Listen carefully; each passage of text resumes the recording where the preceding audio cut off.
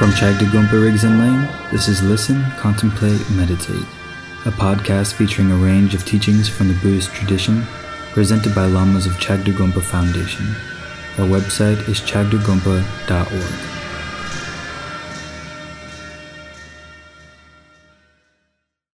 The topic of Sangha is really one that's dear to my heart because the Sangha was really an entry point in my process of entering the Buddha Dharma.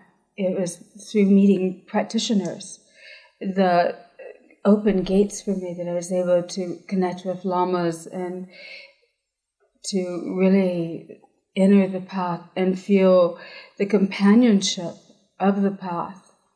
When I met Rinpoche, then in Nepal, there were a lot of students around him, Westerners, who would come and go. And we came to the United States in 1979. And for a whole year, he was here and he would teach. But he really didn't meet the people who would be his heart students. And it wasn't until he moved actually before I did, to Oregon in 1980, that he started meeting people like Lama Zangpo and Lama Tsering, Nama Norbu, and a whole group of people who really became the extension of his body. They were the body of Sangha, and they were those who carried out his activity. And from that point, it started out with very few people. It blossomed. The difference of meeting those few people at that time and the year before, when he had taught many different people, but none of them were really his heart students. It's just phenomenal, and so it's been precious. So then Sangha in Tibetan is Gedun, as you know, which means those who like virtue, and there is the infallible Sangha, which is the 10th level bodhisattvas, who receive the teachings in Sambhogakaya and are in a state of just great purity. And there's the fallible Sangha. And a lot of our process in the Dharma is dealing with the fallibilities of the Sangha. What do you do with these people who are traveling on the path with you? And so that's kind of what I want to talk about tonight. When we think of Sangha, then anyone who has taken refuge in the Buddha Dharma is in the Sangha of Buddhists. And so this is our Buddhist Sangha that we hold in absolute veneration. And then beyond that, there's the closer Sangha, the Mahayana practitioners. And within that are the Sangha Vajrayana practitioners, those who hold the Vajrayana vows and commitments. And within that are those that you've taken empowerments with, your Vajra brothers and sisters. And as soon as you've taken empowerments, and especially if you sit around the same teacher, then this relationship is primary. It supersedes every other relationship except the teacher-student relationship. And it means that it supersedes friendship and lack of friendship. It supersedes being lovers. It supersedes being married. It supersedes being parents. We must see each other through the lens of Sangha, no matter what other relationship we have to each other. And in a community like this, then we see that people come together, they fall apart, they have problems, and it resolves itself if they're able to maintain that strict Samaya, Vajra sister, Vajra brother, then nothing can make that fall apart. So how is it that we're gathered together in this room? This is my theory. This isn't in the books. It's that, especially at the level of Vajrayana and especially around a teacher, then all of us have had our aspirations in past lives. And we've all made prayers, really strong prayers, that we'll meet again as a single mandala. And we're all making those prayers again, which means we'll meet again, again, again, again. And so, for that reason, we need to work out anything that's not going well. Because it's not finished until it's finished, and it's not finished until we're enlightened. And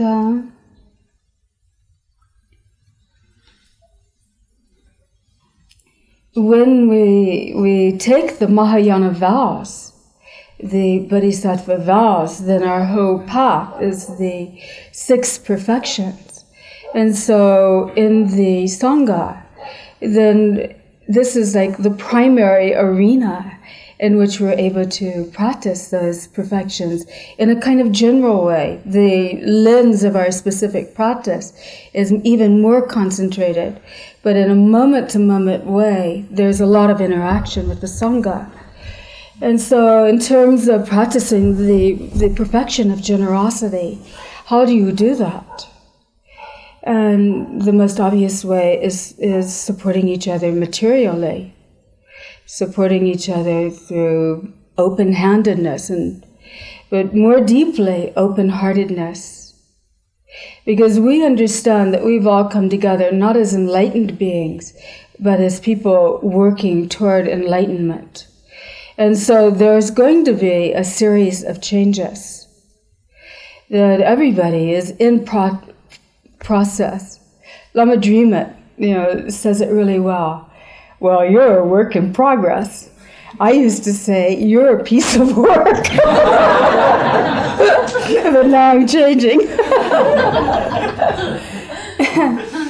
And our generosity is in allowing a person to grow.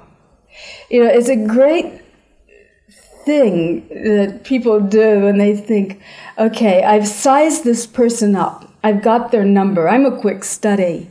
And this is a sign of their character. And they think of like one thing that they did. And if it's something that was good, then sometimes they're disappointed after. And if it's something that's bad, then they maintain this resentment and they start seeing everything in terms of that. What you really have to do is allow that person space to grow. And in community, it's not so easy. Because we're together. Rinpoche says it's like you take a bunch of beautiful statues, you put them in a bag, and it's bonk, bonk, bonk. And Rinpoche and now Lama Drimit following him, it seemed to attract really hard-headed people, stubborn people, people with definite personalities, people who are not the easiest, independent people, Irish people.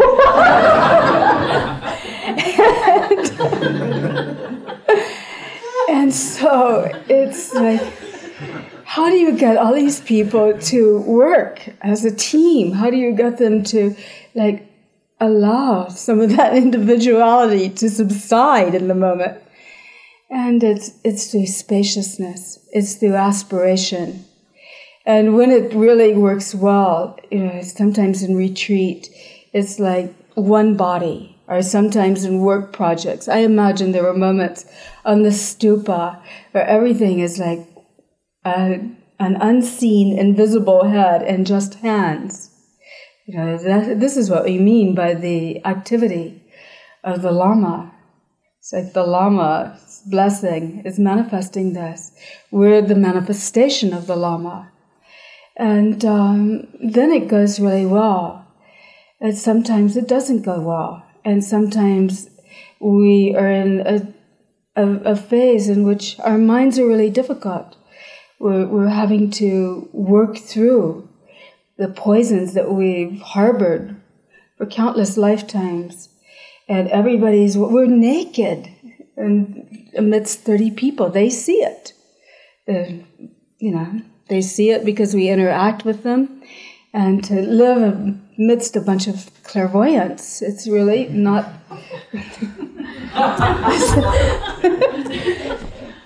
It's really not easy sometimes. And in my own process of Sangha, there's been things that have helped along the way. One is like recognizing the inspiration that everybody shares in terms of Rinpoche and now of Lama Drimut and the other lamas. That people share this inspiration, and so you can have a measure of trust that they will be able, they're in progress, that they're on the path. And I've often thought that, now that I think about the Bardo all the time, that I would rather see any person in the Sangha, the person who really likes me the least and is the most difficult for me to be around, than even my own loving mother and father in the Bardo, because I would be able to rely on a person from the Sangha in a way that my parents, even though they love me, are not reliable. And so when I started seeing that, then the appreciation blossomed. And then those moments of truly inspired activity, we're all together in a big puja, or we've accomplished a drupshan, or the statue is made and now we've consecrated it, or we've had a great teaching. There's moments where it just is one taste, one mind. To experience that even one time in your life, and to experience it in the midst of a mandala, how great, how fortunate.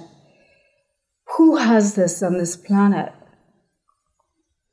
Only a very few, the elite. And then the knowledge that the Sangha is the body of the Lama, the activity manifestation of the Lama, that the Sangha is the protectors. Knowing this from the way the Sangha has protected Rinpoche's life, knowing this, that when I've had things said to me that I didn't want to hear, criticized me, even, that to understand that this came from somebody who is a Dharma protector, that whether they were right or not quite accurate on the specific issue, that it was my karma to hear this, and being able to take it in would protect my own path. This has been really useful. It's been enable me to hear what people are saying, like you don't know how to listen, or it's really hard to listen to you. Both of those things. Hearing that with the understanding that these are Dharma protectors. And you can visualize, you see that they have fangs and bulging eyes and fieriness around them. But this really, really helped me a lot. In terms of practice, then when we do Vajrayana practice, we learn to do the development stage practice very, very fully. We learn to visualize, and we learn to perceive until it becomes a very direct perception of everyone, all beings, as the display of the deity's mandala. And this is what's happening for me now, because I'm teaching the same thing over and over and over again. And it becomes more and more evident to me that the manifest nature of people as Chenrezig, for example, when I'm teaching Pawa, or Red Tar, to see the Sangha in terms of the deity, when you hold yourself as a deity and you perceive others as the deity, a whole categories of mistakes simply dissolve, because there's a natural respect, a natural reverence there that is inviolate as long as you hold that perspective, the pride of the deity. And so anyone who practices in terms of Vajrayana and fully practices the development stages of visualization and all the activities that we carry out as we're holding a visualization, then in the time of meditation and afterwards, then we move differently in terms of those we encounter, especially our Vajra brothers and sisters.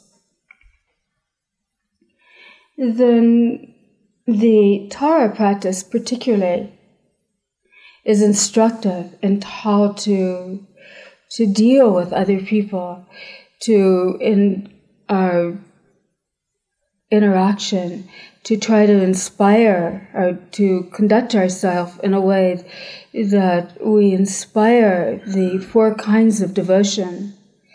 And the first of those aspects of devotion is friendship.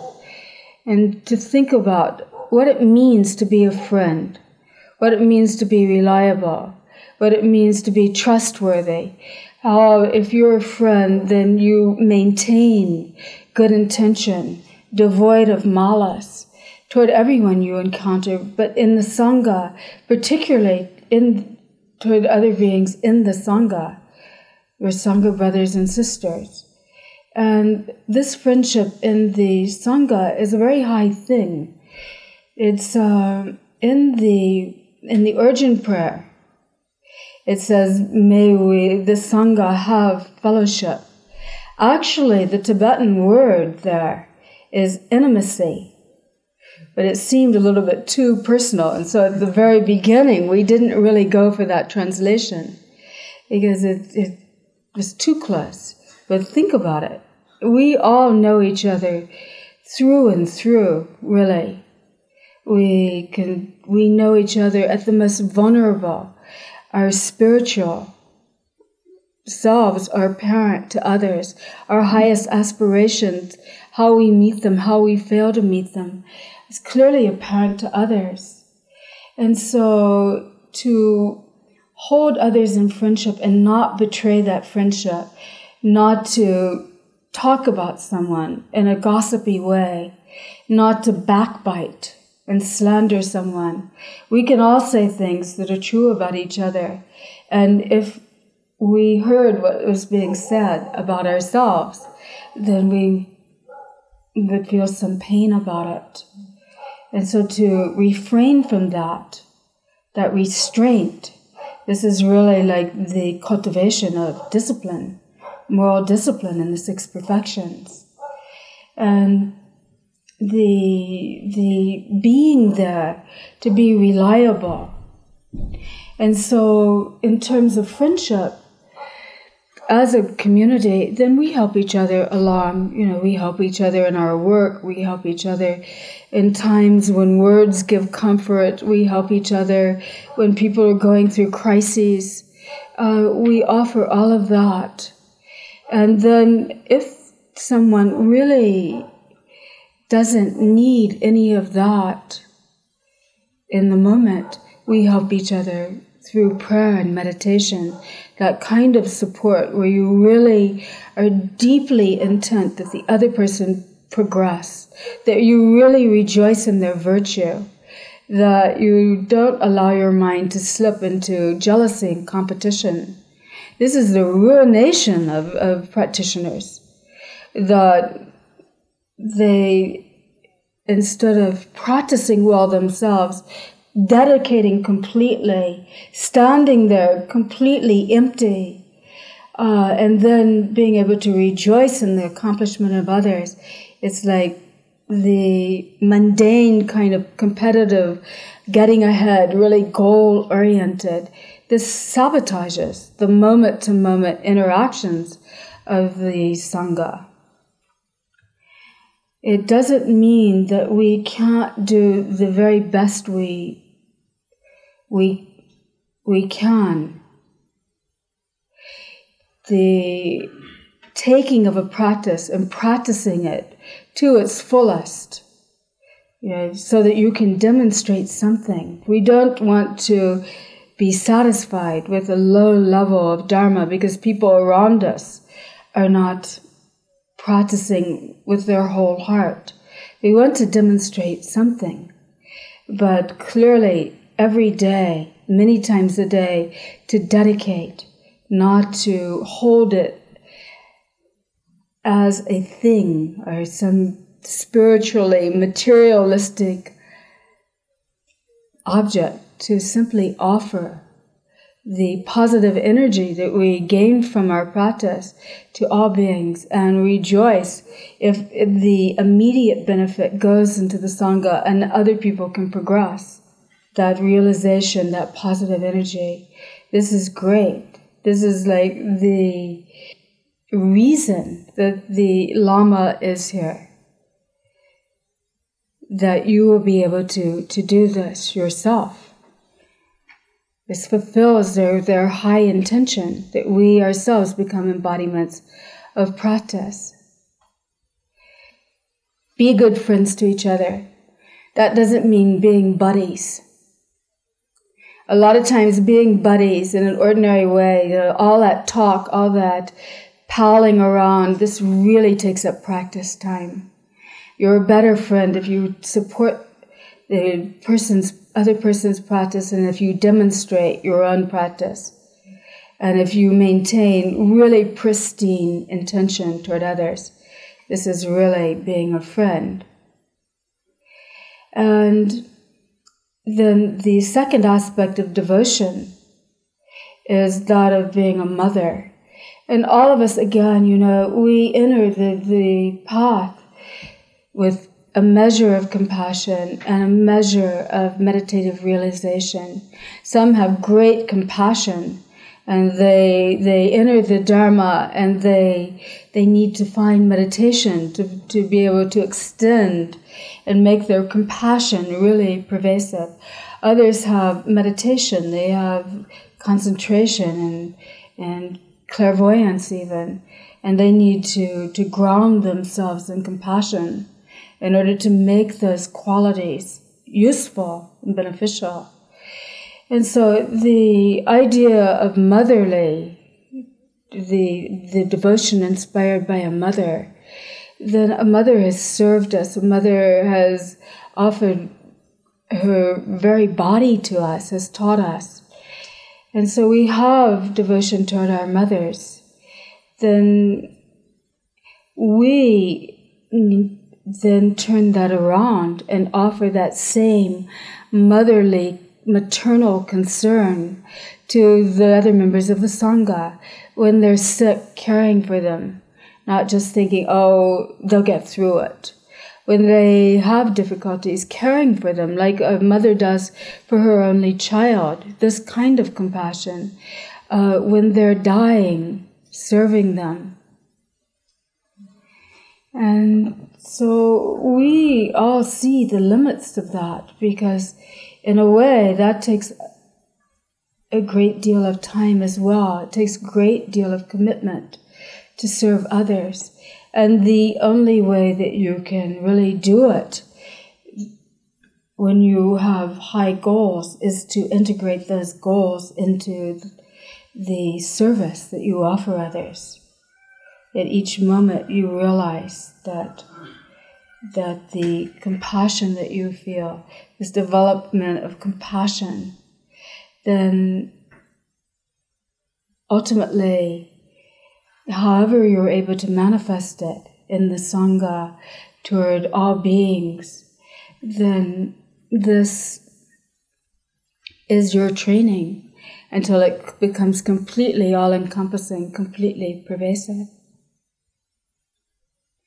And then the third aspect of instilling devotion is that of a sovereign.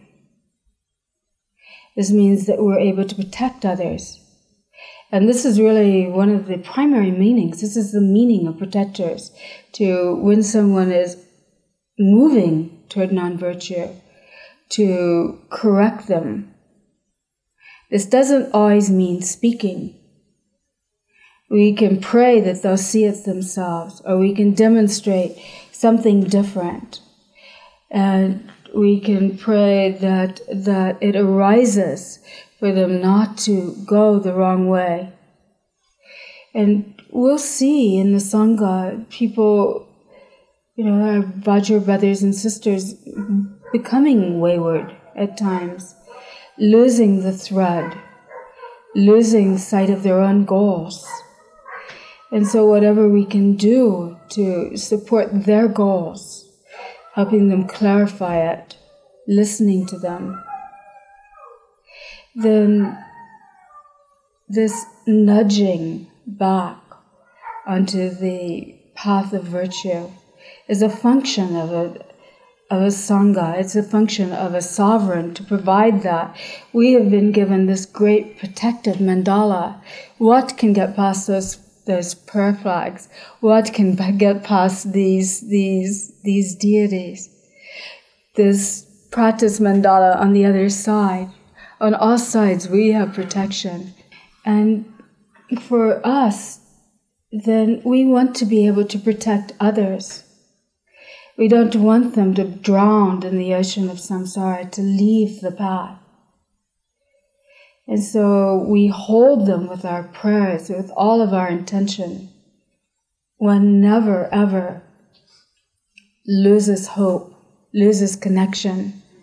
In Vajrayana we pray that whoever has good connection or bad connection, that it will be maintained, that it will never be lost. It's better for a person to have bad connection with Vajrayana than to have no connection, because the practices are dedicated to them again and again. Some of the most inspiring moments in my Dharma history is seeing people who really broke with Rinpoche come back and repair it. To me, this is like the most wonderful thing. Really, we can't give up on anybody. If we give up on anybody, then we've violated our bodhisattva vow. We can never give up. Then we need to use the 4 powers of purification every day. We need to look back, and wherever, really in Vajrayana, wherever you've violated your pure view of the other person as a deity, then you've had samaya impairment to a little degree. Wherever you've seen things through an ordinary lens, in a mundane way, then there is a slight samaya impairment. And so to progress to the highest realization in Vajrayana, we have to mend this all the time by using the 4 powers of purification every night, looking back, looking over the interactions that we had. And pretty soon it's obviously not worth it to maintain conflicts and resentments, to speak harshly, to create waves of energy, because we know that we're going to have to gather it up and purify it. So then why drop a mud ball in our own glass of water? Then the 4th way of inspiring devotion is that of a Lama, and this means gaining realization and conducting oneself with great clarity and compassion. Transcendent compassion that's really accurate. And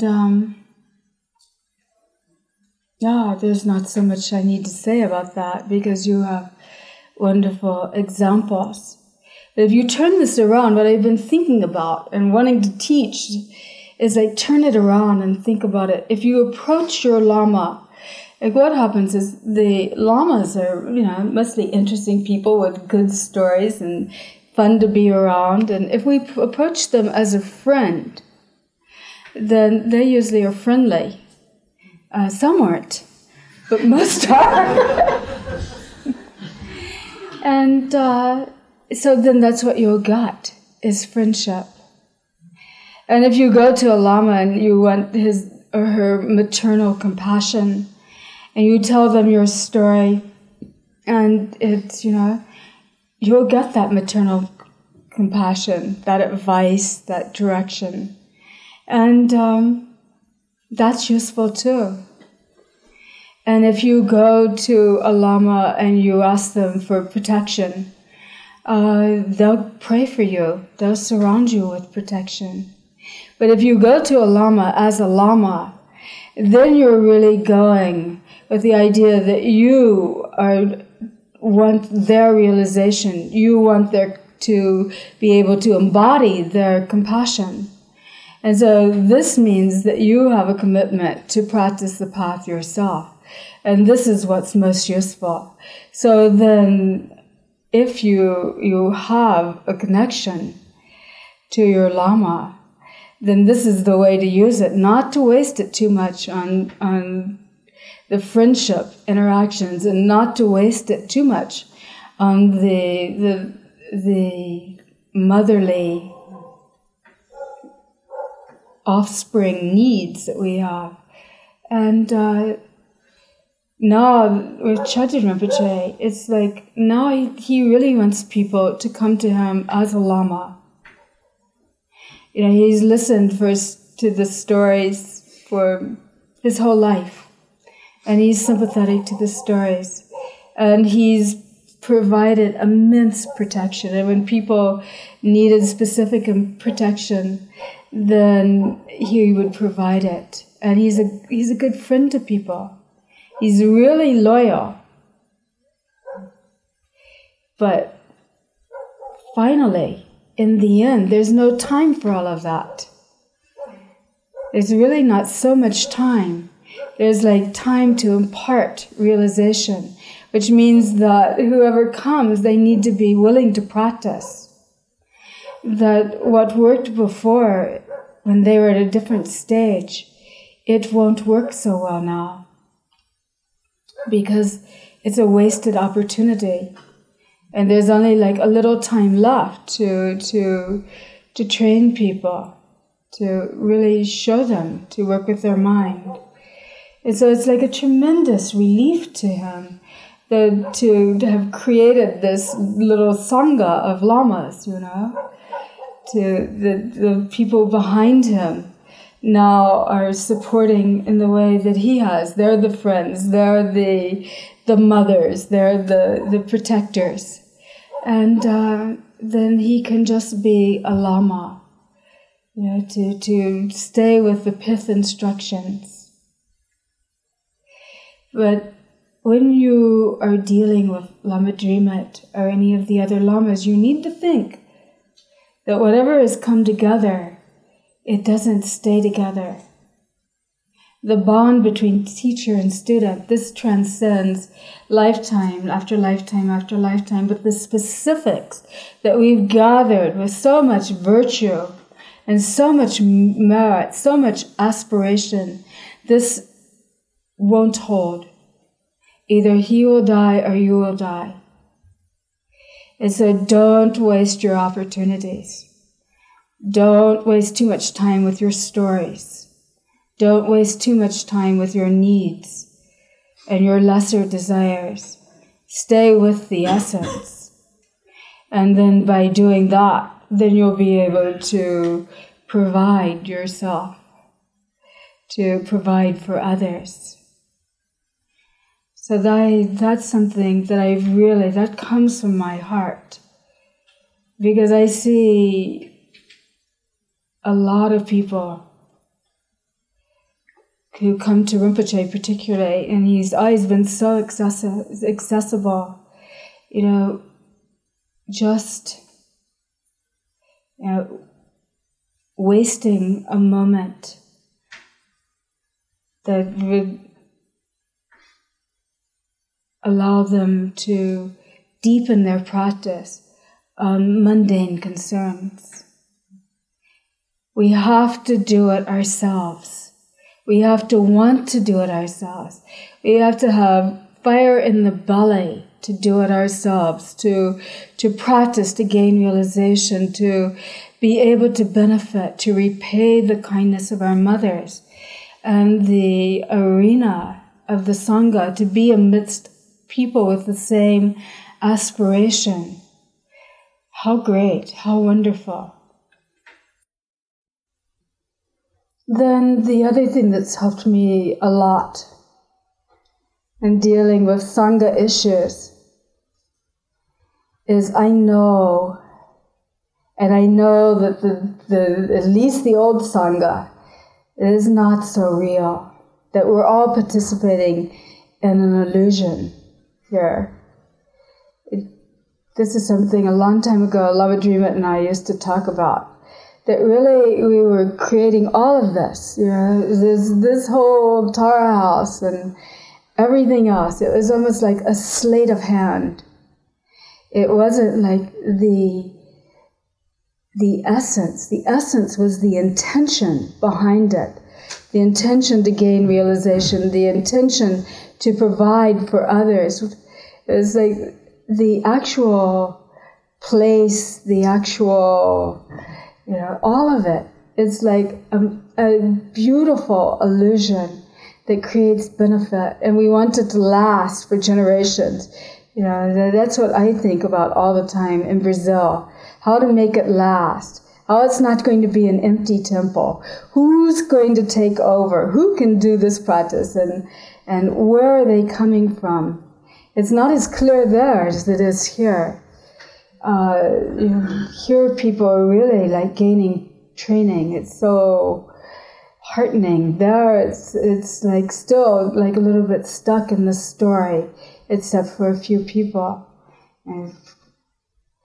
But knowing that this is really an illusory display, that it's come together and it has its moment, and certainly for sure at some point it won't be here.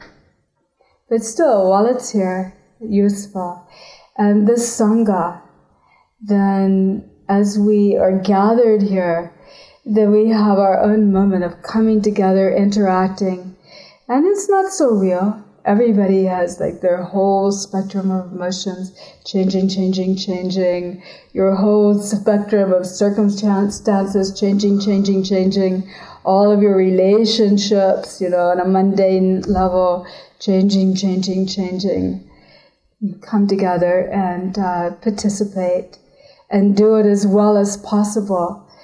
But still, you don't really buy into it as an inherent reality. It's like what lasts is the ongoing intention, the realization of actual Buddha nature underneath that. Then with the Sangha, it's like some people are in a state where they're really able to experience their own Buddha nature, and their obscurations are very thin. Their Buddha nature is more obvious. Others are like in thicker layers of obscuration. When somebody's in the thin layers and somebody who's in the thick layer come together, then if in that interaction maybe some of the layers are removed spontaneously, that anyone who gains realization is able to penetrate layers and layers. And so knowing that it's only layers, that it's not real, not so real, that it's illusory, and that out of compassion that we want to create the best illusion possible, the most beneficial illusion possible, but still it's not so real, then there's a lot of spaciousness.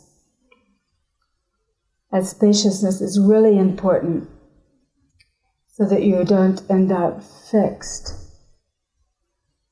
and some holding to a reality, even if it's a good reality, a tightness,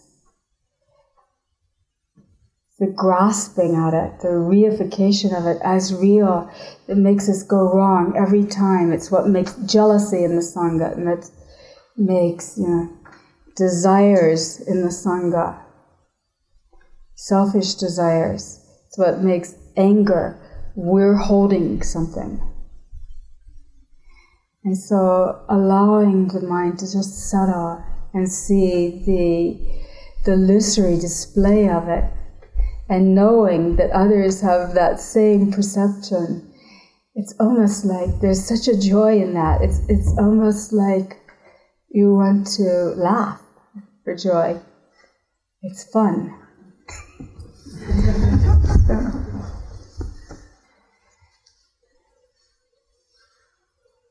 Yeah.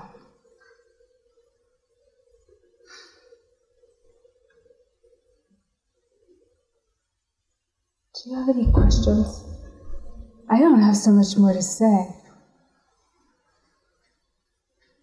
It's so precious though, and to be together here and wherever I sit. I'm just so moved. These people who've come together.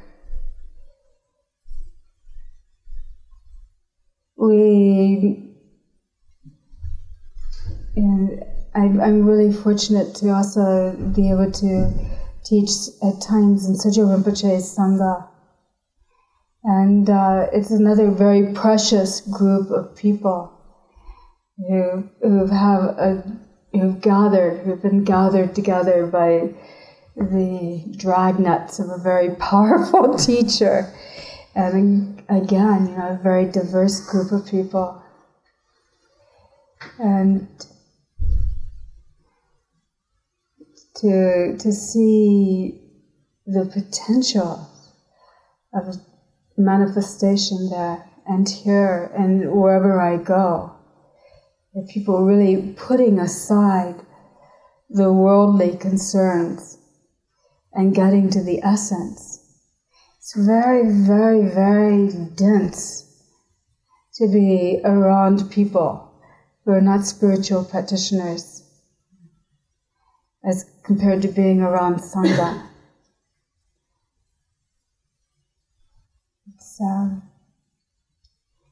It's more a field of arena of compassion, whereas in the Sangha, it's the arena of realization.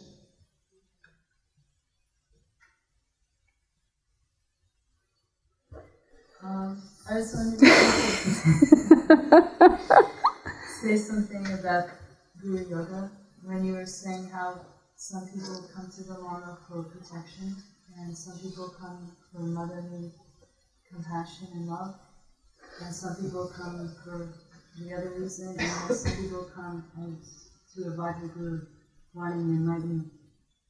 And how it seems to me, no matter what kind of practice the person is doing, they're really doing Guru Yoga, because they're doing the practice the Guru asked them to do.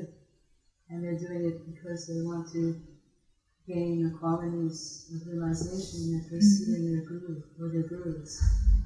And so I wondered if you could talk about Guru Yoga from that point of view. I'm not quite clear. Sort of like maybe like what's your question? How Guru Yoga has nothing to do with the proximity of the Guru. How it has nothing to do with the proximity of the Guru, of the Lama, the physical, like. Yeah, that helps. For example, For example, some people feel their Guru Yoga is like cleaning the Guru's room or serving the Guru. And some people think their Guru Yoga is giving money to the Guru. And some people think their Guru Yoga is doing work the Guru wants them, asks them to do. And some people think Guru Yoga is meditating and uniting their mind with the Guru's lesson. It's all of the above. I mean, it's meditating while you're making offerings, and it's meditating while you're serving, and it's meditating. What it basically is the Guru. We have all really left ourselves, I started to say this last night, a legacy of faith. And to the degree that we've created faith in our past lifetimes, then when we meet the teacher, I mean, then our faith will blossom. Whether it's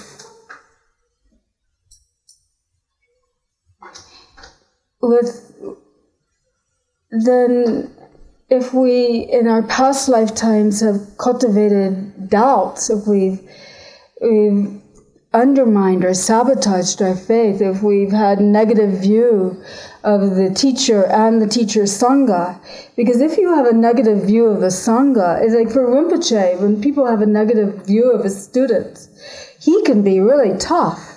But somebody else having a negative view of one of his students, it hurts him physically.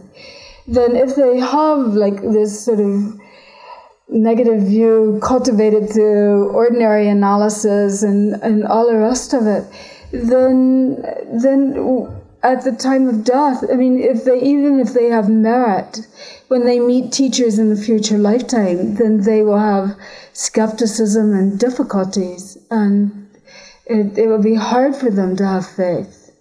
And so if they're fortunate, then they meet very patient lamas who are able to interact with them as friends sometimes, and as motherly, maternal beings sometimes. And all of us take this from the Lama. We all at times need motherly compassion and friendship and all of it. It's not like any one of it is wrong. It's like, but none of it is, except practicing ourselves and gaining realization, really utilizes the opportunity of the Lama to the fullest. And so then, in terms of Guru Yoga, what do you do? If you have the greatest practitioners, the greatest lamas have the greatest Guru Yoga, because they have, through the faith that they've cultivated over lifetimes, then they can see the Lama, they can start seeing through the Lama's illumination. It starts to help them remove the darkness of their own mind. And when that happens, it becomes more and more apparent, the qualities of the Lama. It doesn't always go smoothly. I've had times when things were extremely dark between I hate to admit it, but between Rinpoche and I. When I was new to Dharma and I was in Nepal, then there was a period of time when everything seemed black. And fortunately, my first teacher started me doing Vajrasattva, and I was beginning to understand that Rinpoche was Vajrasattva.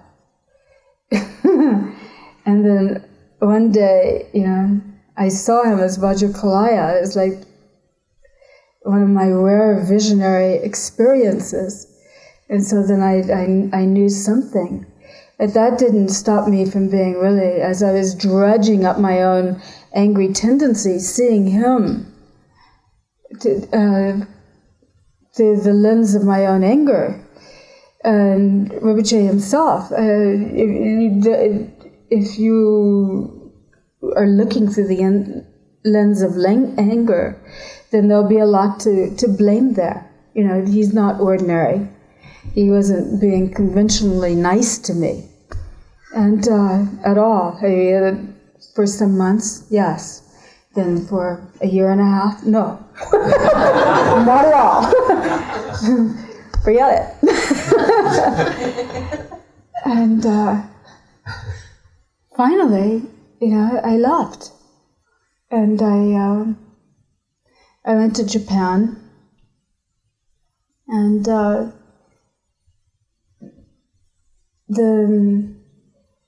all these Dharma war stories, who wants to hear them anymore? These French people had done a tarot reading for me, and they said, you will go to Japan, it will be a meeting of East and West, it will be a great opening for you, you will have the best time. I got there, it's hot, humid, horrible, it's like being on an alien planet. So I wrote Rinpoche, and I said, here I am in Japan, trying to earn a little money so we can come to the West. A really disrespectful letter. And they said, could you say a few prayers for me? And then it was like having a wish city. Anything that I wanted, I got. And I didn't have very great wishes either. I had really low-level wishes. But they were all answered. And then, sure, it was the meeting between East and West, And then it was time to come to the United States and meet Rinpoche. It was, I got a message that said, go to the Los Angeles airport and wait for me. No time, date, nothing. Flight number. I had to think about it, I was having a really good time in Tokyo by that time. And then I finally, I thought, okay, there's a reason why all of this happened. At least I knew that. At least I had done that much practice that I recognized that there was a source that had turned around my bad experience to my good experience. So then finally I went to Los Angeles. And I hadn't been home in America for, over 2 years. And I didn't know anybody, and I didn't want to call my parents. And finally, I reached a mother of a friend, of a Dharma friend, who got me connected to my Dharma friend. Said, oh yes, just wait in the airport. Rinpoche is coming tomorrow. And that was the beginning of another chapter of the saga. But it doesn't always go well. There are times when doubt arises. You can always justify your doubt in some way. The Lama will be nicer to somebody else than you. Or the Lama doesn't give you the teachings. Or the Lama has some sort of unconventional lifestyle. Or, it's like that. When you're mad at them, then you'll just see it in a very ordinary way. If you're training your mind, then you look back and you see that it's your own mind.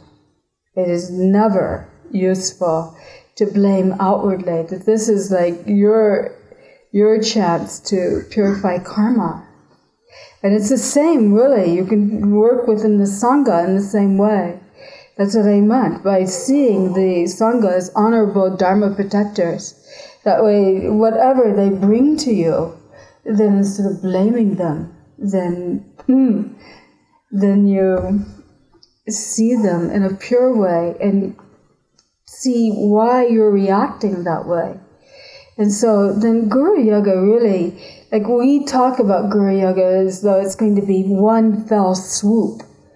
And sometimes in an empowerment, or sometimes in a teaching, or sometimes in just an odd moment, then we have this overwhelming faith. Or in retreats, you go through days and days where practice doesn't seem very productive. And then one day it's really like there's a great opening. And you know that this is a blessing of the Guru. You know it from your heart, and you just dissolve. And then you're on a higher plateau of practice. And then it'll come again that you don't have productive practice. And you have to just, as Rinpoche says, keep going. There's one Dzogchen retreat, and people would come in, and they'd want to tell the story. They go, keep going. And more or less, get out. And people were not happy with that advice. It wasn't very sympathetic, but it was really useful. And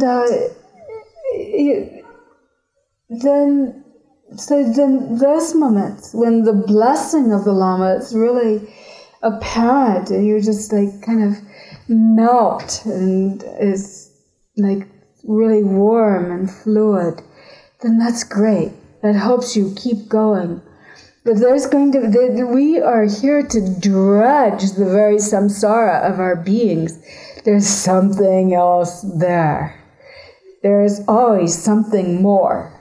It's like that old blues singer who used to say, never look over your shoulder, because you don't know what's gaining on you. It's kind of like that. There's something there. And it's like, it's going to come up. And a lot of times, the Lama is going to call you on it. And worse is when they praise you.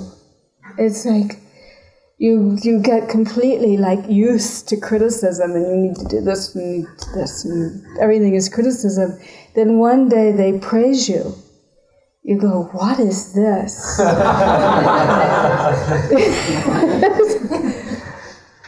You freeze. It's sort of like you don't know what to do. And is it going to make pride? Or you just don't move. It's not real. It's not real either. It's just like a moment. And it's really like we can't stop. We can't stop at some low level.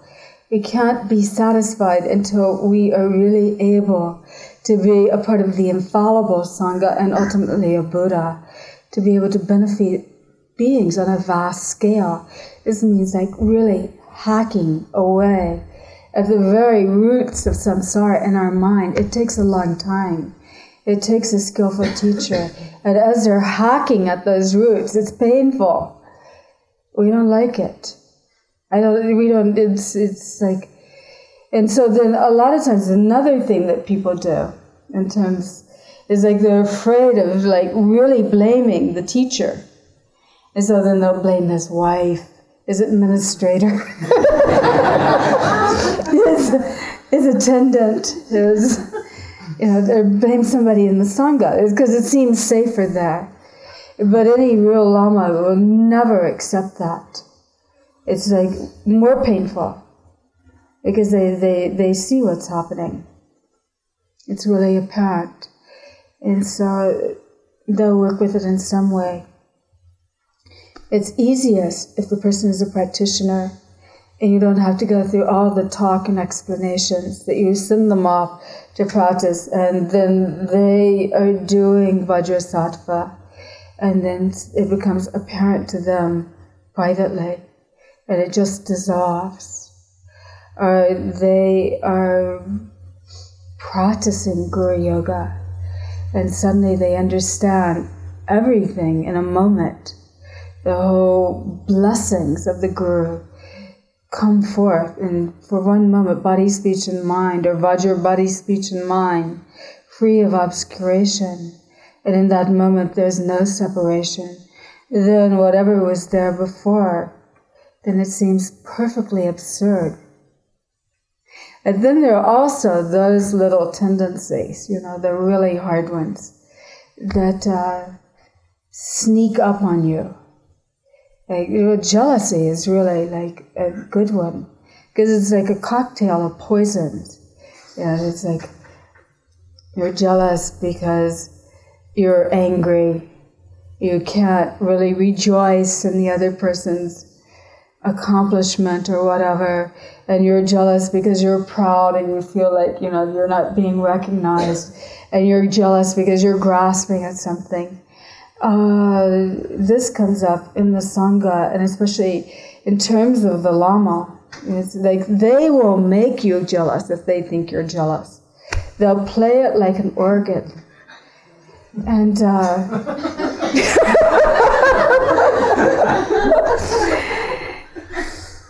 Vajrakalaya is really useful in this case. It's like any wrathful practice where you just take it and annihilate it until it's not real, but you can truly rejoice in another person's accomplishment. And also that you don't have to do that one. They're going to do that job now. That's good. That's useful. Yeah. Any other question?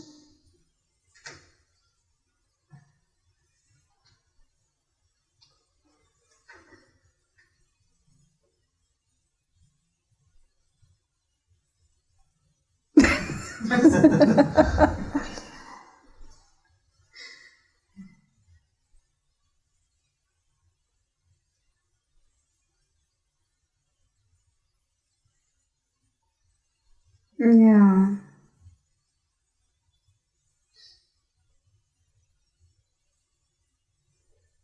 It's really wonderful when you come across a loving Sangha. It happens in kind of surprising moments. Like Sojo Rinpoche's Sangha is really loving, and they're like, people have been through it. We're developing a history together. As we work together, as we play together, mostly as we practice together, and deeper in retreat practice, where we really have a unity of purpose and activity, then there's like a precious history that evolves. And there's just a deep, deep tolerance, patience, commitment to each other, that willingness to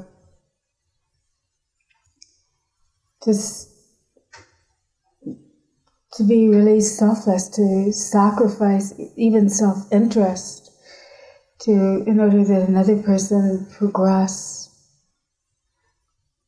to give them all kinds of space so that you can see them fresh at any moment, that you're not defining them. We're all trying to escape this sort of self-defining characteristics, our negative ones, I'm this, that, and the other, all these limiting statements that we make about ourselves, and the ones that are inflated, I'm this, this, and this as well.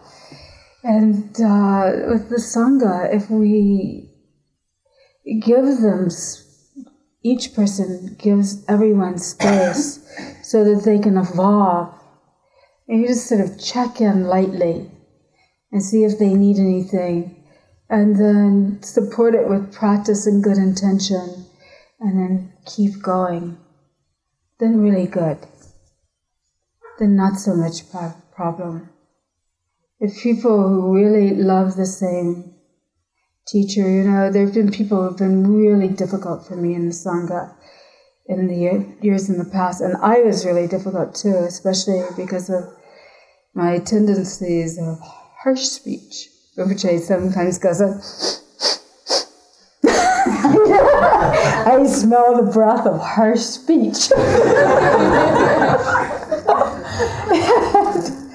But it's like, so I was really difficult myself for people.